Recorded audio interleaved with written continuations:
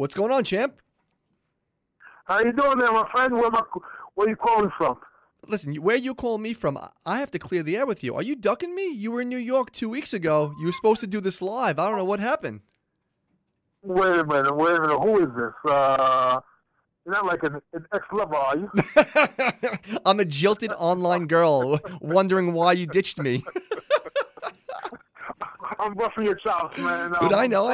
For the, we were really, really busy in New York, man. It was like an epic couple of days, and I didn't mean to, blow you off, but, we're talking now, so hopefully this makes up for it. It does, yeah. You were doing some cool stuff here in New York. What were you doing at Gleason's gym?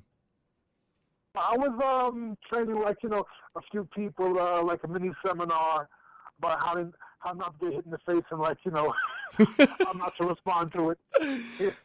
But those guys were really, really sweet to me down there at Gleason's, man. Bruce Simpley was really sweet, and the staff was really, they were gems. So, a shout-out to the boys and girls at Gleason's gym.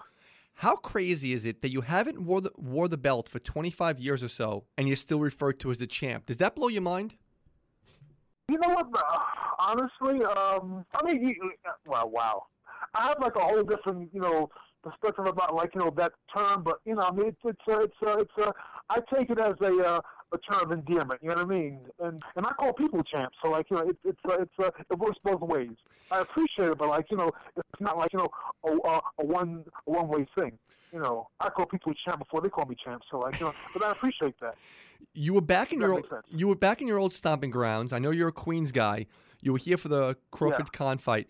I know you're a fancy LA dude now, but when you're back in New York, what's your first go-to meal? What's the one? Listen. What's the one meal LA can't do that New York does? You come home, boom. What's the first meal? Well, I'm actually I'm staying in Atlanta because I have family here. My mom is here, and as you know, my mom and dad are Jamaican. Mm-hmm. And the thing that I miss the most about, being back in Queens, probably my mother and father's cooking. Now, my dad, although he's a complicated cat, as you probably know, mm-hmm. my father is super complicated, as we all are. But he's a fantastic cook. Okay. And my mom can cook her behind off as well. So, to answer your question, my friend, what do I miss most about Queens? Are my friends. Because I had a fantastic childhood with these guys who were they were baseball fans. And I was a baseball nut. We were all Yankee fanatics. Oh, and, really? You're still a Yankee fan? Yo, yeah. I was a New York Yankees fanatic, man. Who's your guy? Yep. Now, where are you from? Are you from New York? New York, born and raised. In my house, I have one piece of memorabilia, and that's 2 seats from the old Yankee Stadium. So I'm the biggest Yankee fan too, my friend. Are you serious? Yeah, man, of course. Biggest Yankee fan in the world, man. Holy crap. So, I take it you're a Yankees fan. The biggest in the world, man. I live and die. Put it this way. My first wife left me 10 years ago, and I swear, champ, it was a lot because of the Yankees. I'm not lying to you. She said to me... You know why I'm laughing? No. You know why I'm laughing? Why? Separation myself, and my first wife was was not a Yankees fan, thankfully. Whatever that means. But champ, that's what it was. She's like, I can't take the up and down. It's either the Yankees or me, and I'm like, I'm not choosing. Are you serious? Yeah, I'm like, I'm not choosing them, but I'm like, I can't control a game in October. If it's them or you, I'm gonna go with Mariano Rivera on the hill, man. Nah, I clearly your wife misunderstood, man. Or the Yankee, what do you call it, the edicts and whatnot. Yeah, the code of being a Yankee fan. Exactly. If you marry a Yankee fan, man or woman, that is stenciled on their heart, not your wife or husband, but New York Yankees is stenciled on your heart. They don't understand that and accept it. It's not divorce court or something like that. I don't know. I don't know, man. Hey, I mean, it sucks, but that's reality, man. Yeah, what are you gonna do? That's reality. Hey, I want to tell you, this is ironic too. I was on a plane 2.5 weeks ago, coming home from vacation. I travel a ton. I downloaded a bunch of movies, and 2 of the things I downloaded, and this is the truth, was Ali. I'd never seen it before, and Losers. A few days later, you randomly start following me on Twitter. How'd the Twitter follow happen? Because once I saw you, I'm like, holy shit. He's following me? I just watched 2 of his films. How'd that happen? Well, I have a great team. Mm-hmm. You know, not that I'm like, so important. You know, say that I have like, this great team of people. Like, I have a great, like, a small team of people, man. Like, who facilitate and run my media, Mm-hmm. and those guys are like great people. So if they plug you in and they contact you, like, obviously they think or they thought that you were somebody like, of substance we should talk to. And we can have some fun. Here we are. Yeah, there it is. Mike, I got to ask you, the Netflix smash hit Losers. I saw your episode. Obviously, like everyone else, I loved it. And this might sound like, I don't know, I don't want to sound corny or silly, but how do they sell that to you? Like, hey, Mike, we're going to do a docuseries on you. It's called Losers. Isn't that like kind of like, okay, really? You know what? I've always been the kind of guy who goes against the grain. Okay. Because, like, after my boxing career, like, I've been acting my place for like the last 25 years now. Like, it's like, so in that world, you see things like, opposite of what they are, like, quote unquote society. And when the people, like, pitched me the docu-series and says, like, oh, by the way, Mike, the name of it is Losers. I'm like, that's it. Keep it. Wow. That's it, man. I have no problem with that. You know why? Because to experience, like, great triumph, one has to experience great loss or great defeat. And I've experienced that. Wow, that's a great way to say yeah. it. Like, at least, like, in my mind, that's how I processed it. It's not derogatory. What's the term? Yeah, and it wasn't condescending, making fun of you. It's because you reached the highest peak. Yeah. What can you give everyone listening a summary of what your episode is about? From my POV, it delves into a fighter who never wanted to fight, but was forced into fighting by his dad as a youngster. He quits at the age of 10, and he gets a major whipping from his father for not wanting to fight. And at the age of 14, he goes back into the sport. Not on, like, not because of his father's influence, but because, like, he wanted to prove something to himself and his first mentor. Does that make sense? It does. And you know what? Your episode focuses so much on your relationship with your father. You're a father now. Yeah. How did it change or mold you? Like, for example, Mike, my father had a horrible father, so he made sure he wouldn't do things that his dad did. Is that a similar mindset with you? Like, it always gives you, like, you went through a lot of stuff, but it helps you now in your life? Absolutely.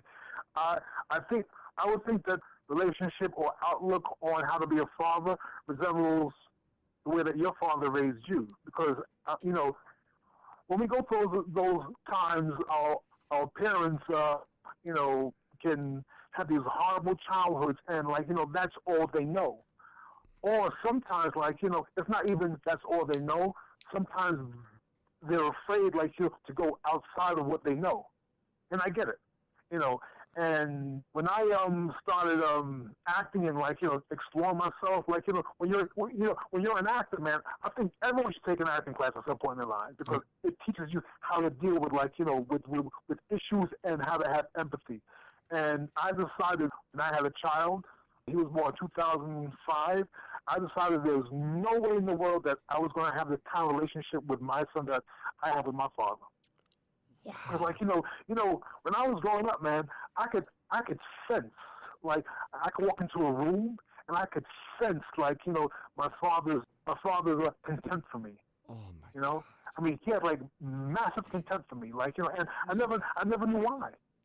But, like, a couple of years ago, I found out, like, that my mom, like, named me after my father's father, Michael Bentt, right? Mm-hmm. And I found out that my father hated, his father, my grandfather, and, like, so, my father was like a womanizer back in England, blah, blah, blah, and like, when I was born, he wasn't there. And to spite my father, my mom named me Michael Bentt. Oh, wow. After his father, the man that, exactly, you're laughing. But you're laughing? Mike, but I'm like...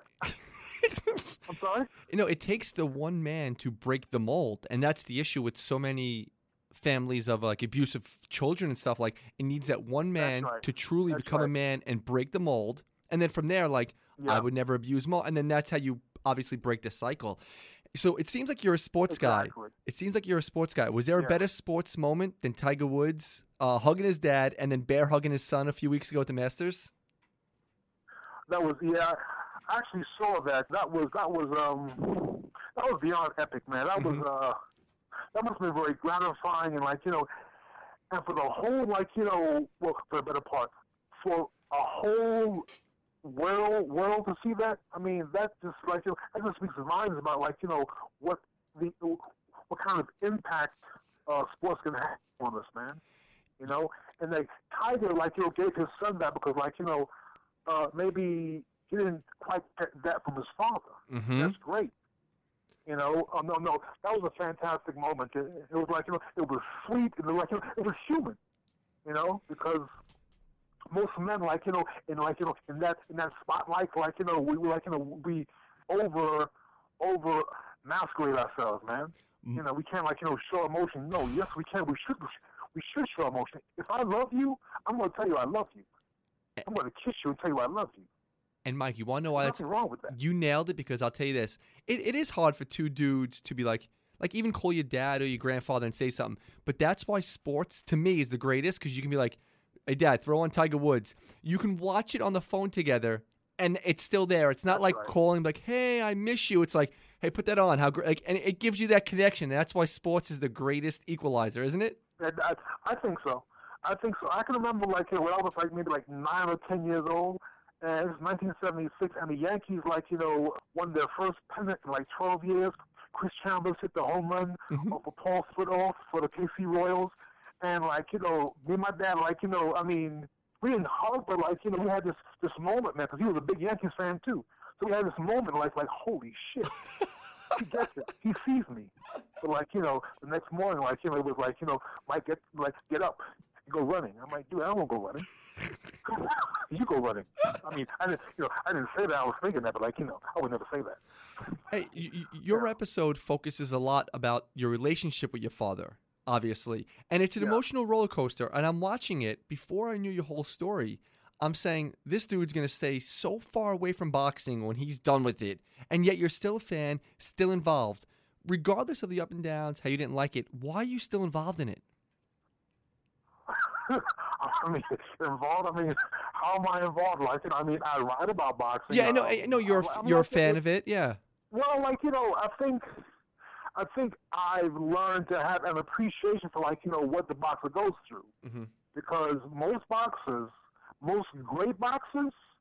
I'm not saying I'm great by any stretch of the imagination, but most boxers who are above competent, put it that way. They've experienced massive bouts of victimization or deprivation, and I've experienced both. And if you were to sit any good well accomplished boxer down and say what happened in your childhood to why that was a driving force behind your career, they would say, you know what, I had conflicts with blah blah blah, and more than likely it's conflicts with dad. Wow, that's really Ray Mancini. Yeah, Roy Jones. Boom Boom comes on here all the time, Mike. I'm sorry. I said Boom Boom comes on the show all the time. No, are you serious? Yeah, Boom Boom's on here a lot. No, come on, stop it! No, no. Dude, Mike, I swear, and really? Yeah, he was just on maybe 2 weeks ago. Boom Boom came on. We caught up. No, dude, I've met Boom Boom a couple of times. He's a sweet dude, man. He's a great dude. Sweet dude. Hey, I want to talk. Exactly. I want to talk about your life in Hollywood in a minute, but I got to talk about your boxing career, because besides your pro career, I researched you. Yeah. You're one of the most decorated, impressive amateur fighters of all time. I just wrote down over 200 fights, 4 Golden Gloves, 5 U.S. amateur titles, Empire State gold medal. I can go on and on. You owned New York City boxing back in the day, right? Oh, yeah, I did, yeah. Yeah. Thank you for not down. I hate when people downplay it. Thank you for not downplaying it. No. When I say that I never wanted to box, I never wanted to box, if I was going to, I was going to do it on my terms. I never liked the idea of of my father having this having this unwritten rule. Look, if you box, I will love you. If you don't, I won't. And that was clear to me. although like it wasn't written like on the wall, that was clear to me. Like and I never like got that, man. I mean, I get it now, but like I never embraced that. And the only reason why I started boxing, and the only reason why I was so good at it, like as an amateur, was because like if me and my father like always I had conflicts with my father since the day I was born. I believe that. Based on my circumstances, based on the circumstances like of he and my mother. Look, like I mean, that's not my business, but like it's my business, right? Of course, it's mom. And I always thought this sandpaper with like my father. The thing with my father was like you're taking a piece of sandpaper and you're rubbing your fingers with it. It was that like it was that fabric. Does that make sense? Of course. Oh my God. Yeah.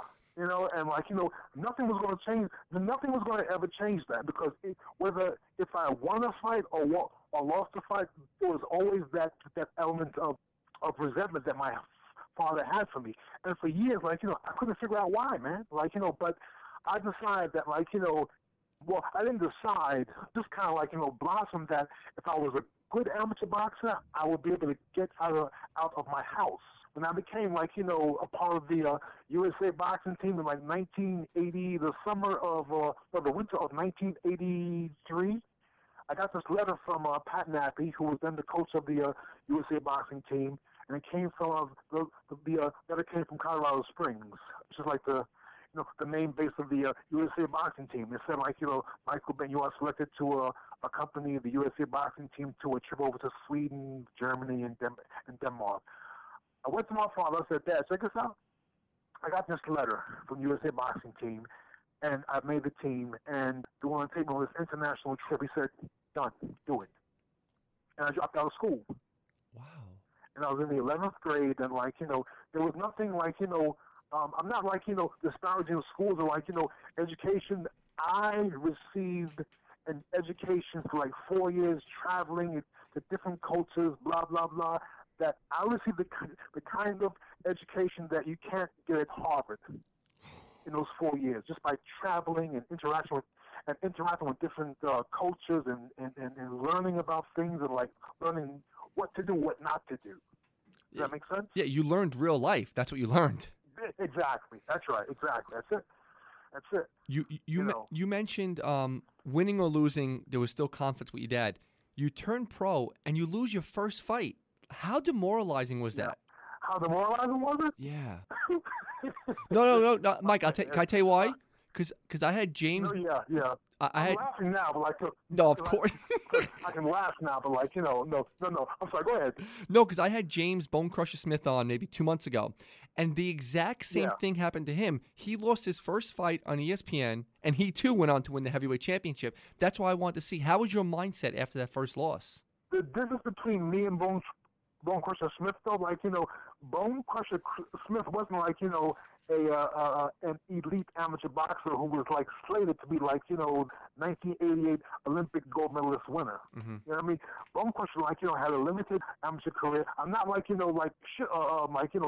no, of course not. But like right, but like just like trying to paint the picture here. Like when I lost on ESPN, I was Emmanuel Stewart had signed me to this contract. He gave me a nice signing bonus, and I was slated as being like the next champion, or the only person who is able to beat Mike Tyson, right? And I'm like, I'm thinking to myself, yo, Emmanuel, check this out. That's too much pressure, dude. Man, slow down with that. Like he would say that, like to people like in the industry. But for my first fight against Jerry Jones, I get stopped in the first round. And I don't know if you've ever, I mean, you go through stuff in life, right? So, like, a separation or a divorce, it's not nice, because, like, you're judging yourself. And you feel like, like you're a loser, like, you're not worth anything.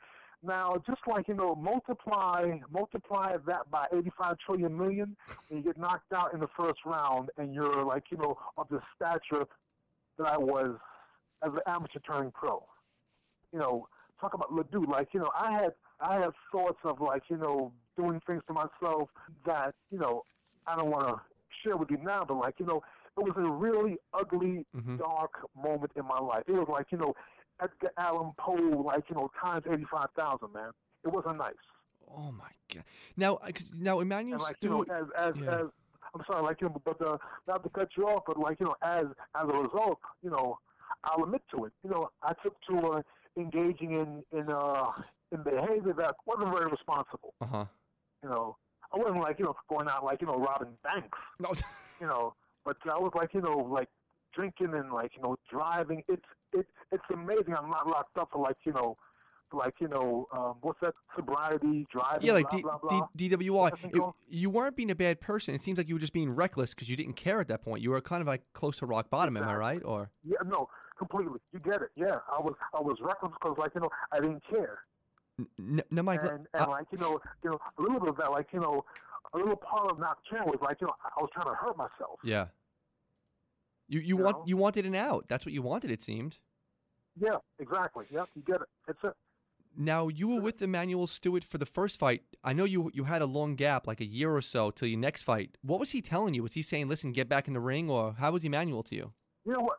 Emmanuel was real sweet about it. After the fight, I remember going back to Detroit. I was living in one of Emmanuel's homes on this block in Detroit, and I was living like right next door to him. So I would like go over to his house every morning, like eat breakfast with his family. But like after I lost, I didn't come out of my room for maybe like a week or 2 weeks. It was like I was just like I was embarrassed. I was ashamed. Mm-hmm. I was humiliated. I was depressed. One day I get a knock on my door, and it's the fighter Gerald McCallum. Okay. McCallum. I don't. Remember him? No. Yeah, well, he's a fighter that got stopped by Nigel Benn. Okay. Yes. I do. Yeah. So he was like, I knew Gerald from back in the days in the amateurs, and Emmanuel had to sign him, like, to a pro contract as well. And he knocked on my door one day, man, and said, Mike, come on, let's go for a ride, man. And because, like, he knew I was, like, in the depths. We went out driving a little bit, man. And the next day, I told Emmanuel, "Hey, Emmanuel, I want to go back to New York to visit my mom for Easter, and I'll come back." Okay. And like I had every intention of coming back, but like I never did. That period where I was in isolation was like 22 months. So I was like, I got a job.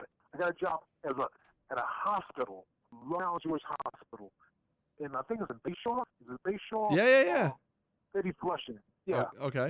Is that that's in Flushing, right? Yeah, I think it's in Queens. You're staying cloose to home. Yeah, exactly. Yeah. And I'm there for like maybe like 7, 8, 9 months, and I just had this, look, I don't belong here. I had that feeling I don't belong here. Mm-hmm. And one day I got a phone call from one of my amateur boxing sponsors, Paul Fucalaro. And Paul called me up and said, Mike, there's an opportunity for you to, like, to go down to Tampa, Florida, or Clearwater, Florida, and spar with the number 5 heavyweight contender, Gary Mason. And I'm like, no. I wasn't ready for that. I was like, I was afraid of being exposed.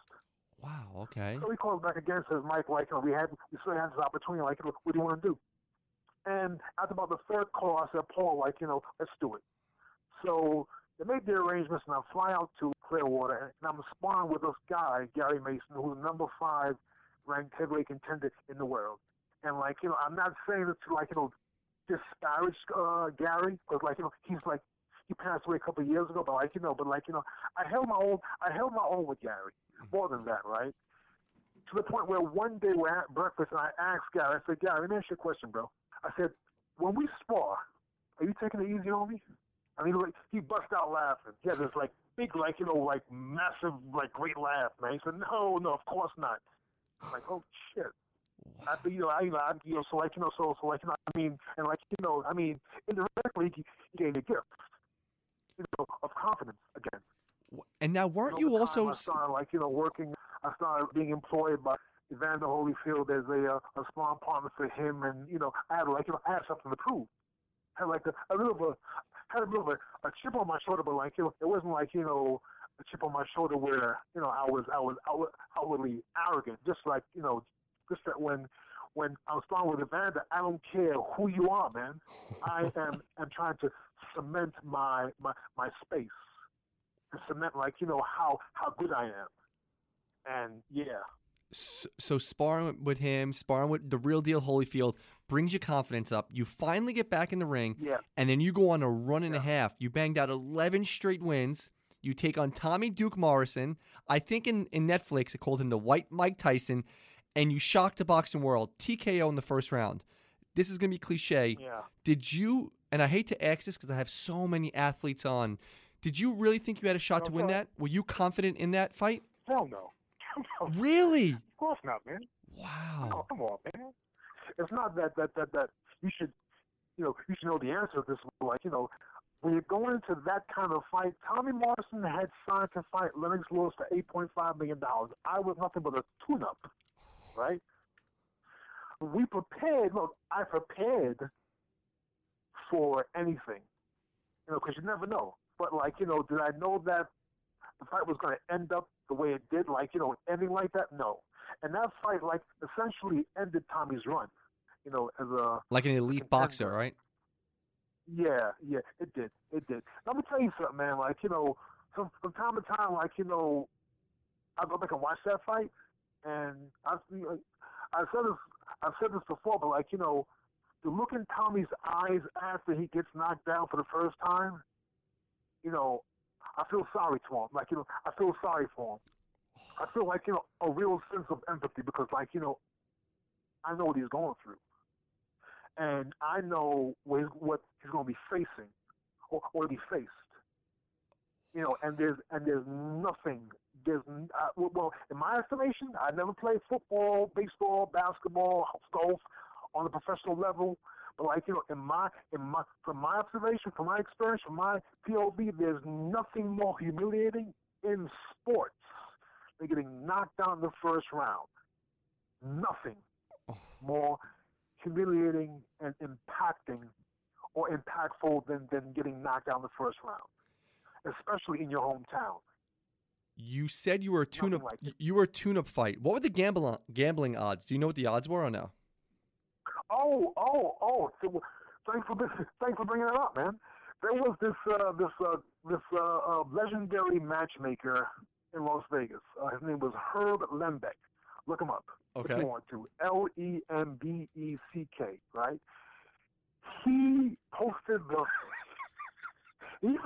I'm not laughing at him, but maybe I am. Maybe I am a little bit.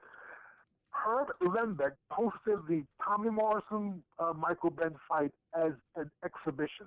No, come on. No, dude. There were no odds, man. The fight was posted and listed as an exhibition. I can't make it up. If you go back and you grab a New York Times or a New York Post from 1993, October 29th, and the odds, it says exhibition. Oh my God. There were no odds, B. That's crazy. I can't make it up, man. Hey, so no, I'm telling you. So, Mike, you win the belt, and now you're not in Vegas, you're not in the Mecca, you're not in New York City, you're not in L.A., but you're in Tulsa, Oklahoma, and it's not a hotbed of partying. Yeah. How do you celebrate when you finally win the title? You know what? I wouldn't have had a party if I was if I had won in New York. I wouldn't have a party because my relationship with boxing was very it was strained. You know what I mean? The only reason why I turned pro with Emmanuel Stewart was out of my father's house because I knew at some point we are two virile and highly passionate people, and he had opposition to me from since when I first came into the world, and I grew to have opposition from him since the way he treated me, right? And I knew at some point there was going to be a clash. Emmanuel Stewart offered me some money, and I took it because I knew that was a way out of that dungeon. Wow. But that wasn't. I didn't answer your question, did I? No, I want to know how you I party. probably skipped Champ, I'll over it. tell you this, Champ. What was your question again, Joe? I'm sorry. No, I was saying I have so much to say, man. No, I like that because that means you're a good guest. If I win the championship, if I was a boxer, I'd run down the street naked with that belt on. So I want to know how you celebrated in Tulsa, dude, Oklahoma. No, You're I a know. bad Like, man with the heavyweight boxing title. Yeah, but like when I won, that was like that was for me. And I think after the fight, I said something about my father post-fight interview with Larry Merchant, man, to the effect of, look, man, I love you. Maybe we'll talk, maybe we won't, but wink, wink. Like, I got it. Mm-hmm. You did it. And I did it without your help. Exactly. Wow. And I survived without your help. And whether you think that I boxed because of I needed your love or not, no. Understand, I did this myself. And I did this with with people who didn't put that kind of pressure on me, and who loved and who genuinely respected me and cared for me. I had a manager, Stan Hoffman. He genuinely respected and cared for me. I had a fantastic trainer, not a trainer.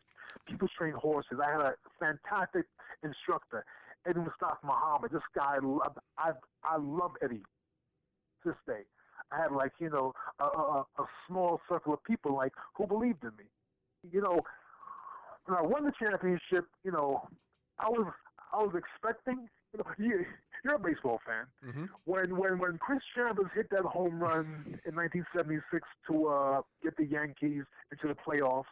No, into the World Series for the first time in 12 years. It was pandemonium in the stadium, right? Mm-hmm.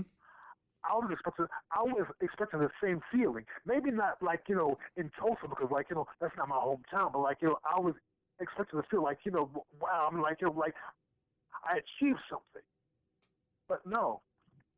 I didn't all I felt like I achieved was that all I felt. Was it more like just a relief, like you got the monkey off your back, like, okay, I did it, or no? I redeemed myself. It was redeeming. Oh, from that first loss. Because I didn't make the 1988 Olympic team, and I was the guy that should have made that team. I lost to Ray Mercer, who eventually won the gold medal in '88. And are you familiar with the amateur boxing platform at all? Of course, I love amateur boxing. Okay, I'll share an interesting story with you, man. One that we covered in the documentary, but they didn't use it because of time purposes. But when I lost to Ray Mercer in the 88 Olympic trials, he beat me in the finals. I think it was a 3-2 decision, right? Mm-hmm. And they have a committee that they select the most noteworthy opponent to face the Olympic trials champion. So I was selected as the most noteworthy opponent. We fought maybe 2 weeks later in San Francisco. And I had to beat Ray twice, win a berth on the 88 team. And Ray had to beat me once. At the end of the last round for our first fight in San Francisco, Ray turns to me and says, "Well, Bentt, I guess I got to see you tomorrow night, man." I'm like, "You're goddamn right you do, bro." Whoa. You do. Yeah. The decision gets announced, and the winner and the person representing you, the United States in the 1988 heavyweight division, is Ray Mercer. Man, my heart sunk, bro. Sunk. What's my point? So in a sense, beating Tommy, was, in a sense, redemption for all those scars that I had amassed, in boxing and out of boxing. Does that make sense? Yeah, it does. I want to know why you didn't get that $8 million fight against Lennox Lewis. You both had British roots. Who the hell was your promoter? I could have got you that fight. The promoter was someone you probably never heard of, man. Bob Aaron?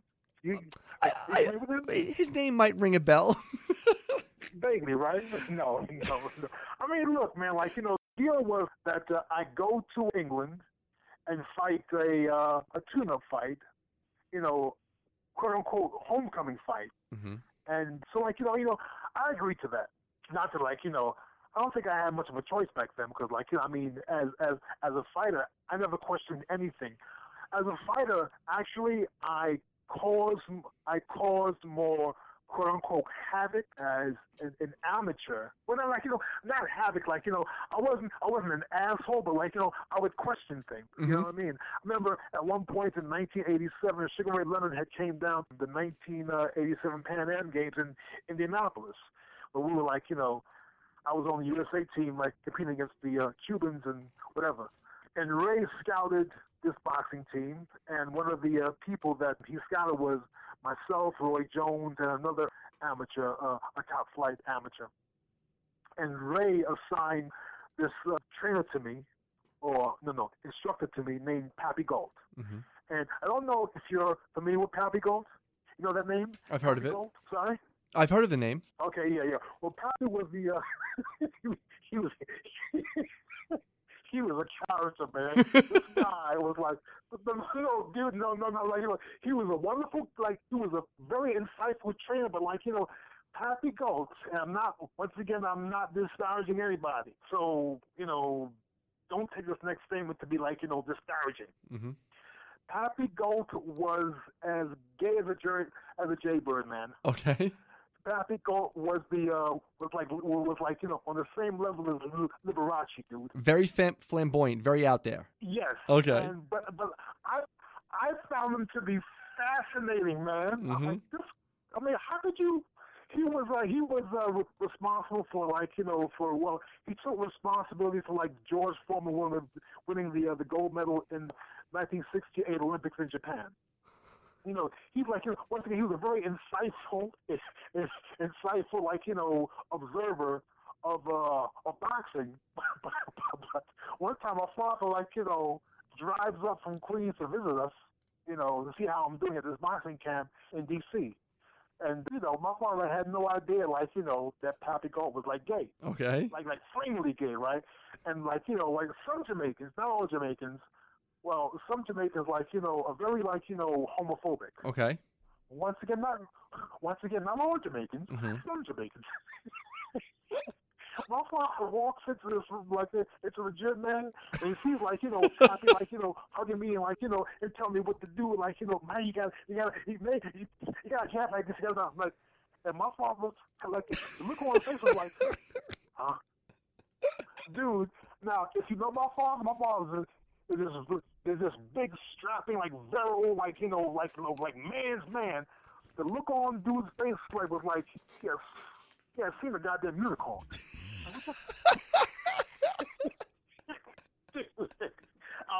I'll never forget the look on my face when he saw Pappy Gold hugging me and telling me well you gotta do this, man. And I'm like what? Well, okay, but that's my father and Pappy Gold. No, that's a great story. Man. You were actually at Herbie Hyde. You were a tune-up fight. You took the fight, and that's where we were. Yes. Okay. So thank you for reminding me about my massacre, my friend. No. I only have one question about that fight, though. Your chops, man. No, it's all good. I have one question about that fight. Obviously, you lose, unfortunately. Yeah. Do you ever look back and say, okay, if I would have won, or if I lost a close decision, whatever, because you almost lost your life, 96-hour coma, would you ever think okay, if I lost a decision or if I won, what could have happened later on in life with everything we know now about CTE and maybe brain damage and all? Have you ever thought hey, it sucked, 96-hour coma, I beat death, your career's over, but you ever wow, I got a real chance at second life because of that? Oh, absolutely, man. When Netflix series premiered, I got a text, I got a WhatsApp text from Herbie Hyde saying, Michael, I'm so proud of you, bro. I'm saying, Herbie, dude, check this out. Thank you, because you knocking me out, as unfortunate as it was, he gave me a gift. And and I recognize that. Me getting knocked out by Herbie Hyde, that was a gift. Because, the majority of damage that I've suffered as a boxer is minimal to the damage I suffered before I started boxing. Boxers fight from victimhood, and deprivation, as I said earlier, man. My damages come from my family, not from boxing. I'm lucky. I don't know I don't know how or why I don't have any damages or like obvious damages, but but we all have damages, But I'm just lucky to be here. But the majority of my stuff, took place, before I started boxing, and it just helped me become a better boxer, become a better fighter, I think. Part 2 of your life happens now. You're in Hollywood, film, acting. Yeah. You crushed it in Ali. How'd you get to play Sonny Liston? I'm curious about that. Oh boy, man! If I could tell you about that story, man, we'll be here for like 5 hours. You got 5 hours, Sam? I got nothing else going on. Yankees aren't playing tonight. No. Are you serious? They're not? No, they go to Arizona tomorrow, so no Yankee game tonight. Just some basketball later. Okay. So we have time, though. We got time. I want to hear the Sonny Liston story. Yeah, I was this is this is like a layered story. I got hired by Bert Sugar to write for his magazine. His last magazine was called Bert Sugar's Fight Game, and Bert hired me. I wrote a couple of pieces for the New York Daily News, which was sponsored by Mike Katz, who was a great New York Daily News reporter back in the days. He put his stamp on me and said, Mike, if I run a piece if you write something. You can run it in in the paper. So he did it for me. And then Bert read something I had wrote in the New York Daily News that was ran by Mike Katz, and I met Bert at this boxing press conference years ago. And he said, "Hey, Michael Ben, how you doing? I'm starting this new magazine, and you're writing for it." I said, "Really?" He said, "Yes, you are." I said, "Great." I said, "How much is it?" He said, "Don't worry about the money. You're writing for it." Okay, that was Bert, man. And so I started writing. I did a few profile pieces for his magazine on Michael Grant and Evander Holyfield and Riddick Bowe. And then Bert calls me up one day and says, "Michael, yes, Bert, you have to write a piece for me." I said, "I know. I do that already." He said, No. You have to write a piece for me that only you can write. Okay. What's that? What it feels like emotionally and psychologically and otherly to get knocked out or knock somebody out. I'm like, "Oh, yeah, great, sure, Bert. I got it." Man, I did not want to write that piece. Because to do it justice, I would have to look at something that I haven't looked at in maybe a year and a half, 2 years. And that was my fight with Herbie High. I haven't looked at the footage of the fight in since the fight. But I knew that, I had this feeling that, to do the piece justice, I have to be unapologetic, man.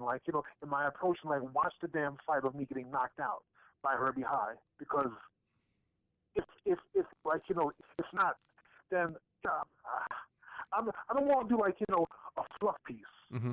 You know what I mean? I want to delve into the darkness of of how it feels. You don't seem like a guy who half-asses anything. So if you're gonna do it, you're going all in. Exactly. But it was a process for me to come to that decision because once again I was on the edge for 2 weeks maybe about writing this piece and going deep into the depths of my thoughts about getting knocked out. And knocking somebody out.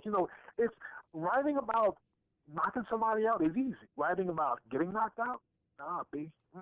Oh. That's not easy at all, man. And you have to watch the fight. So, yeah. Well, I thought, that in order for me to do it justice, I mean, I could have not watched the fight, and wrote the piece just on memory. Mm-hmm. But watching the fight gives me pieces of wow, how I'm feeling, watching the fight and how I'm feeling. That's stuff that I used in the piece. What I felt as I was watching myself getting knocked out. That's the stuff I used. That's the stuff I expressed in the piece. And it was and I was you know what? I always had this mantra. When I first started writing, I was living in Pennsylvania, and I was going back to school. I put myself back in school at this university. I mean, no, it was a community college, Northampton Community College, Bethlehem, Pennsylvania. And from time to time, I had no computer, but from time to time I would sneak in. I shouldn't say this. I would sneak into the school, right, into their computer room and write articles about boxing, right? Okay. And when I moved to Queens, I had a room and I had on a computer then, but like, initially I had no computer at all. But when I was writing the piece for Bert Sugar's magazine, I had like a room, a living room, and I had like, a VCR. So I snatched the tape. Well, no, I didn't snatch the tape. My hands were trembling actually. When I reached in for the tape, like, my hands were trembling, man. Mm-hmm. And I put the tape in the VCR, and I watched the fight with me and Herbie Hyde. Because you have to get like a taste for the darkness. Even if you like think that you're familiar with it, you have to have like a more profound taste for it, man. And nothing does that than like sight. And so I'm watching this piece, and when I get knocked down and the fight is stopped, you know what I felt? What? I felt liberated. Like, holy shit! Wow. Wow, man! I survived that. I survived it. And now someone's asking me, Bert Sugar is asking me to write about it? Okay, I got work to do. I mean, no, I'm serious, man. Like, I'm like, holy God. I was so terrified of, like, writing the piece. Okay. Like, I was avoiding it for, like, a couple of weeks. And Bert, like, at one point, I was invited to this boxing match and had no idea that Bert was going to be there. And Bert is standing like, in the back row, and he's this little short white guy standing next to him, right? This little short white guy, like, turns to me, right? And Bert didn't even acknowledge me. If he did, it was like, like half acknowledge me, because, he was like, kind of annoyed at me, you know what I'm saying? Mm-hmm. I think. And this little white guy, man, turns to me, little old cat. He was like maybe like 75, 76, man, pushing 80, and he says to me, Michael, write the effing piece. He stuttered. He stuttered, right?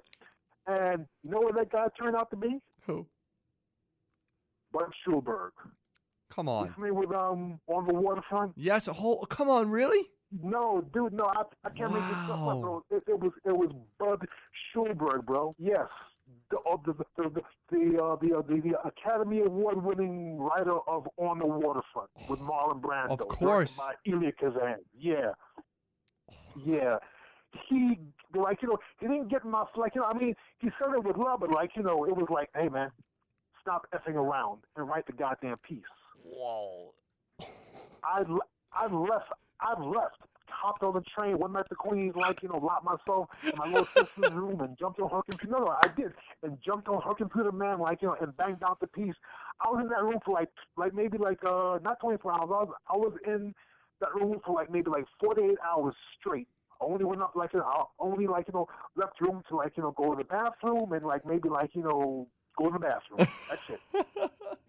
And I banged the piece out, man, and I got a call from Bert maybe a month or two later after the piece was published in the magazine. He said, Michael, I said, what's up, Bert? He said, guess what? I said, what? I think we're up for an award. I'm like, no, come on. He said, yeah, no shit. I'm like, really? Whoa. For what? Your piece, meathead. Like, wow. I mean, we never won an award. We never won an award for the piece, but I mean, the piece, if I don't like that piece, mm-hmm. this conversation isn't taking place. You know why? Because that piece was read by a director in L.A., Hollywood, Ron Shelton. As a matter of fact, Ron was in the documentary. Okay. So it comes Ron full was circle. And it's time to documentary, man. And Ron Shelton, is one of the iconic directors, in modern Hollywood history, bro. And Ron was a big boxing fan. He read the piece in Bert's magazine back in 1990, well, no, 92, 92. And he called me at my mother's house and said, Michael, if you could act like you can write, come out to L.A. and I will arrange you to, get an audition for the Arlie Project. And I had started acting when I went back to community college. So I was taking acting classes. I went back to college because I wanted to get a broader. I was doing commentary overseas after my retirement from boxing. I was doing training, instructing boxers and commentary overseas. and I wanted to get a broader understanding of TV production. So, like, there was a great community college that I lived near in Pennsylvania. And I said, you know what, let me just, like, augment my skills. And, like, I want to, at some point, I want to produce, documentaries or whatever, And so I put myself, like, through this program, and the rest is, like, was like, man, wow. I, I knew that and as an act, as a not as an acting class, as a what do they call those classes, man? As a you have your major and you have your like elective or Thank you. There we go. Yeah. So okay. like as an elective, I took an acting class. In this community college, man, and whoo, boy, I just fell in love with it instantly, man. I'm like, wait a minute, so I can say this to this person, and no, it blew my mind. It blew my mind. I'm like, whoa, man, and like the first scene I ever did was from Ernest Hemingway's Hills Like White Elephant, and I did a scene with a Swedish exchange student. When I did the scene, our professor, his name was Professor Norman Roberts, and he gave me a look like, wow, okay, this guy knows how to tell the truth. And like I mean, I'm a boxer, but like I was a boxer, and like boxers know how to be honest, even when they friggin' lie. Because most boxers are great liars. Hey, question No. you mentioned the lying thing. I want to ask you, was it intimidating being in the ring with Will Smith? Not because of fighting, you'd knock him out, but because of like such a Hollywood icon? You know what? That's a very good question, man. My answer is no, because when I got on set, when we spent maybe 5 or 6 months training Will.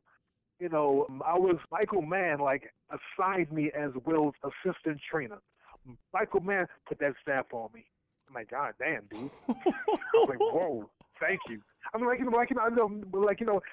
knew I was worthy of it because I was really serious. Like, I'm like, when I'm like, ready to go to work, it's like, let's I'm not playing around. Just like, I mean, if it's light, let's keep it light. But like, if we're doing heavy scenes, man, dude, let's dive into it head first. Mm-hmm. So I was serious about the work, and Michael maybe saw that and said let's give this guy some responsibility. So I was Will's assistant trainer for 6 months, 5 months, and I played opposite to him as Frank Liston. And to answer your question, the feeling that I got when we were on set was, hey, Mike, check this out. You belong here, man. That's the feeling that I got. I'm sure, I was pleased when other people said, Mike, that's man, I believed you in the scene. That's nice, but if you can validate yourself in that environment and come from an honest place and not be superficial and I'm the best. I'm not the best. I know that I belong here. I know that there is no other actor in in Hollywood who could have played Sonny Liston like I played Sonny Liston. Do you find it ironic? That much I know. Yeah. Do you find it ironic that your pops was obsessed with Ali? Now you're in the definitive Muhammad Ali movie. That's like a complete circle, isn't it? It is. But I didn't really delve into that. Will was beautiful, man. He and I just connected. I haven't seen Will in maybe 15 years, and he was shooting Bad Boys 3 down here in Atlanta. Mm-hmm. This is where I'm staying now. And met one of his crew members at a restaurant in downtown Atlanta. He said, Mike, come down to the set, and say what's up to Will. So I get on set, man, and this dude, Will, man, boy, this guy is so beautiful, bro. Let me tell you something.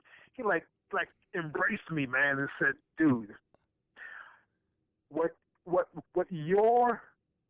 you did with that Netflix thing. It was like Jesus being crucified on the cross. I'm like, whoa. Like, holy shit. Wow. I mean, can I curse? Yeah, of course. Is that cool? Yeah, man. Oh, okay. No, but like, for a guy of that stature to put that on me, I'm like, whoa. And I mean, I just like, I got kind of teary, man. Because Yeah. we're like, I mean, he's a beautiful cat. Like, he's funny, but he's a serious intellect, man. Like, for him to give you that or give me that, I'm like, man, wow, that's like, he saw me. He saw me and and all the stuff I mean, we've had little moments in the past where he finally saw me, man, and for another man, forget about him being Will Smith. Mm-hmm. For another man to give me that, man, come on, bro. I'm getting goosebumps now, bro. Dude, that's a really deep. That's a deep story, man. Give each other that. That's fucking deep, man. Oh, dude, no, man. It was beyond beautiful, man. Because men, we don't give other men those kinds of accolades, or not even accolades, but we don't give other men those kinds of affirmations, man. And we need that from other men, not just women. I just our mother or our father. Mm-hmm. You know what I mean? We need that so we can teach our sons or daughters how to be open and receptive. A couple more things, Mike. You write, you act, you train. Was all that creativity, I don't want to say suppressed, but was it put on the back burner, not just to make your father happy, but because of boxing? Because it seems like you're a great actor, you're a great storyteller, you're a great writer, and you're a great boxer. Was boxing put up front and all this creative energy and stuff put on the back burner? No, I think that throughout all those dark moments and moments of indecision and moments of intense preparation, man, all those pieces were set in place, so you and I would have this conversation with this guy right now. Does that make sense? Yeah, no, it makes a lot of sense. Okay. My outlook on things, man, it's very zen. You know what I'm saying? Well, I think it is. You hope it is. Basically, yeah. If the pull of my father's resentment against me isn't what it is, I don't think we're having this conversation, or if we are having this conversation, having a conversation with a different guy. You know what I mean? If my mother, ever did what she did, you're having a conversation with a different guy. If I never, started boxing after my father beat me with the antenna, at the age of 10, if I never started boxing to pay homage to my friend who died in an airplane crash while he was competing, or he was going to compete against the Polish national team in 1980, you're not talking to the same guy right now. So all those little things impact me as a child. I mean, they're still in me, but I'm just expressing them differently. Maybe, I don't know. And I've always written. And I remember, when I used to, cut school and come home and no one was home, and I would, open the door and go up to my room, and I was always reading and, reading Stephen King or, the one of the first books I ever read was the autobiography of Nat Turner and Stephen King's Cujo. Years later, I read William Peter Blatty's The Exorcist and shit, which scared the shit out of me, dude. Yeah. I don't know if you've ever read The Exorcist. Have you ever read The Exorcist? I'm an obsessive reader. I never saw the movie. The book will scare the shit out of you, man. Oh, dude, the movie is just the movie is one of the rare times that it does the book justice. Mm-hmm. I mean, the book is whoo boy, wow, yeah. Yeah, I remember when I was maybe 9 years old. Okay, it was New Year's night. right? And my brother was like 6 years older than me, so he's out like partying, blah blah blah. And I'm reading The Exorcist. Never forget this nonsense, man. And he goes in the basement and he like kills the light. He kills the electricity. Dude, I nearly pissed my pants, man. Because I thought, what's happening? No one's home. Yeah, this shit's real now. And it's a blackout. I'm sorry. I said this shit just got real super quick. Exactly. Yeah. And he sneaks up the stairs like really quiet and blah blah. I'm like, man, sleep. I'm like, dude, like, if I had a gun, well, thank God I didn't have a gun, but dude, yeah. That was a level of. No, dude, I'm cracking up just picturing the future. Dude, yeah. You have an older brother? I do. I would do the same fucking thing. That's why. But dude, man, I mean, that was, man, I damn near pissed my, I think, I think I may have pissed my pants, man. Yeah. I mean, if I did, it was justified, right? Oh, no, I'll let it slide. Mike. All right. Yeah. Mike, we're going to rack this up with 5 quick questions. You ready? You got it. Best Hollywood boxer out there right now. Best Hollywood boxer? Like boxer and actor? Yeah, what boxer? Yeah, what Hollywood actor would make the best boxer? Ooh, well, I'm gonna say the young brother from Philadelphia who was in is he from Jersey in the Rocky movies? Oh, Carter, is it? What's his name, man? He was in the Black Panther. Oh, Mike, is it Jordan? Is it Michael B. Jordan? That's right. Okay, yes. yeah, that's a good answer. He's got some skills. Yeah, he does. Okay, good answer. Once again, like Mickey Rourke, he got some skills because he's gotten hit. I don't know how well Michael B. Jordan takes a hit because he looks good on the screen. We don't know if he can really take a hit. Exactly. Mickey Rourke is real. Mm-hmm. How about this? Coolest piece of memorabilia that you have from your fighting days? Wow. Coolest piece. The coolest piece or the most sentimental piece? How about give me both? Okay. The coolest piece is probably my WBO belt that I have tucked away in the corner somewhere. Okay. Somewhere. The most sentimental piece? Wow. Oh, I got it. The most sentimental piece is a letter I got from the New York State Athletic Commission that was signed by Dr. Barry Jordan saying in no uncertain effect or manner that I am not to box anymore ever. Wow. I always I always refer to that from time to time to as a way to say look what you survived. Yeah. Did you keep? You know what I mean? Sorry? Did you keep anything from the set of Ali? Maybe the robe, the Sonny Liston boots, or anything like that? Of course I kept the robe. My man, thank you. Yeah. Well, now I may get in trouble with the people that's forward past production, which is Michael Mann's, a production company. But let's not talk about that. How about this?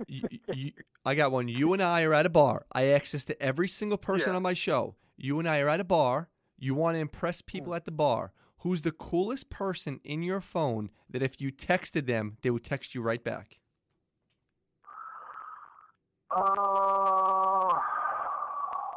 Damn. Wait a minute. Oh, okay.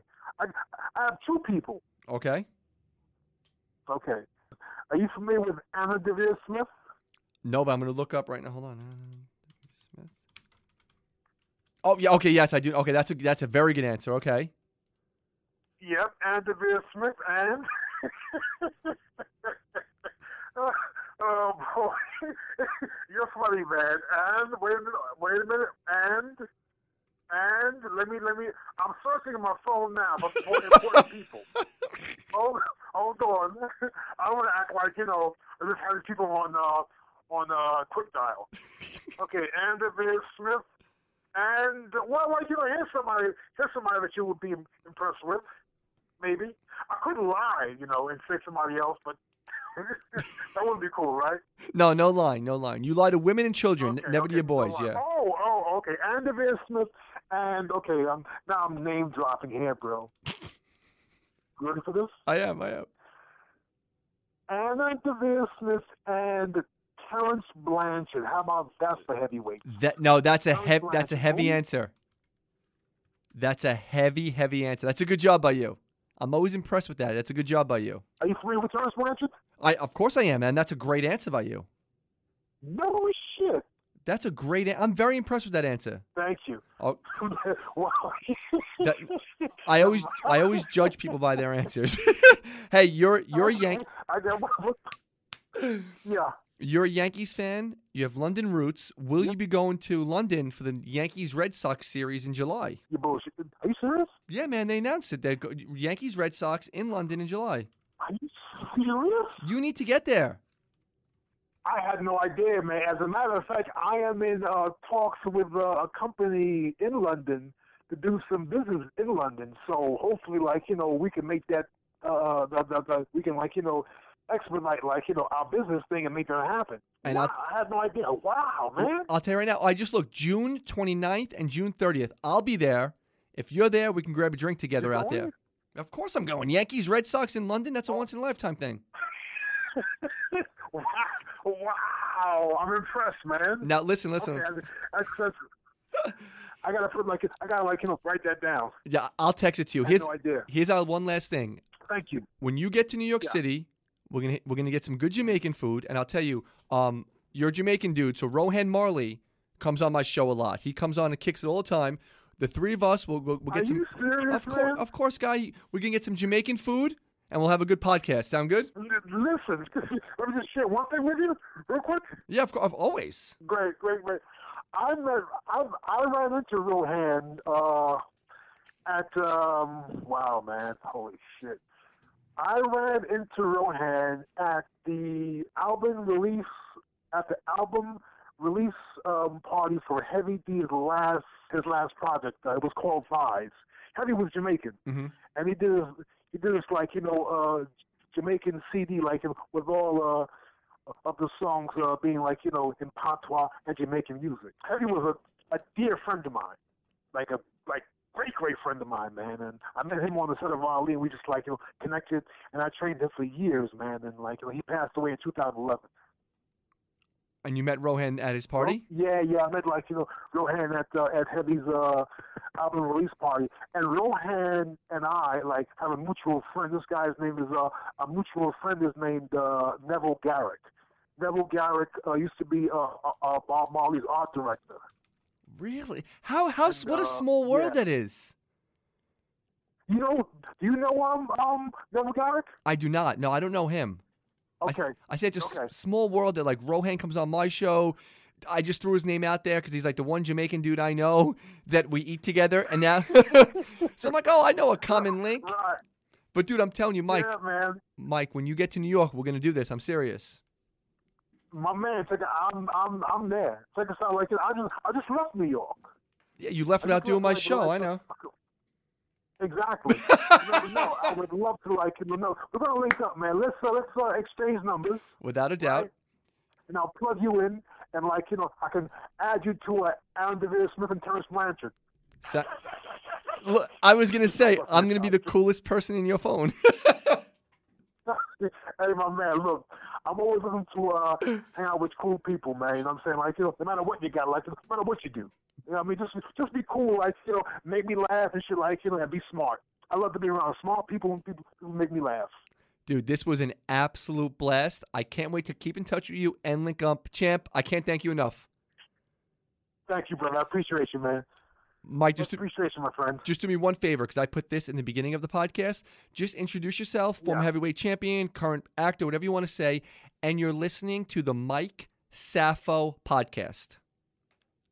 Mike Safo. Yes, Safo. Mike, so just introduce yourself, and you're listening to the Mike Safo podcast. Hello, guys. My name is Michael Bentt. I am the former WBO heavyweight champion, former 5-time national champion, former 4-time New York City Golden Gloves champion, actor, known best for playing opposite Will Smith in Ali, working with Michael Mann 5 times, directing the critically acclaimed off-Broadway play Kid Shamrock, and I am great friends with Mike Safo, your host. So give him lots of love and tune in, and thank you for having me on, Mike. Champ, you're the greatest. I'll talk to you soon, my friend. Fantastic, man. See you later, my friend. All right, man. Peace, bro. Be good, brother.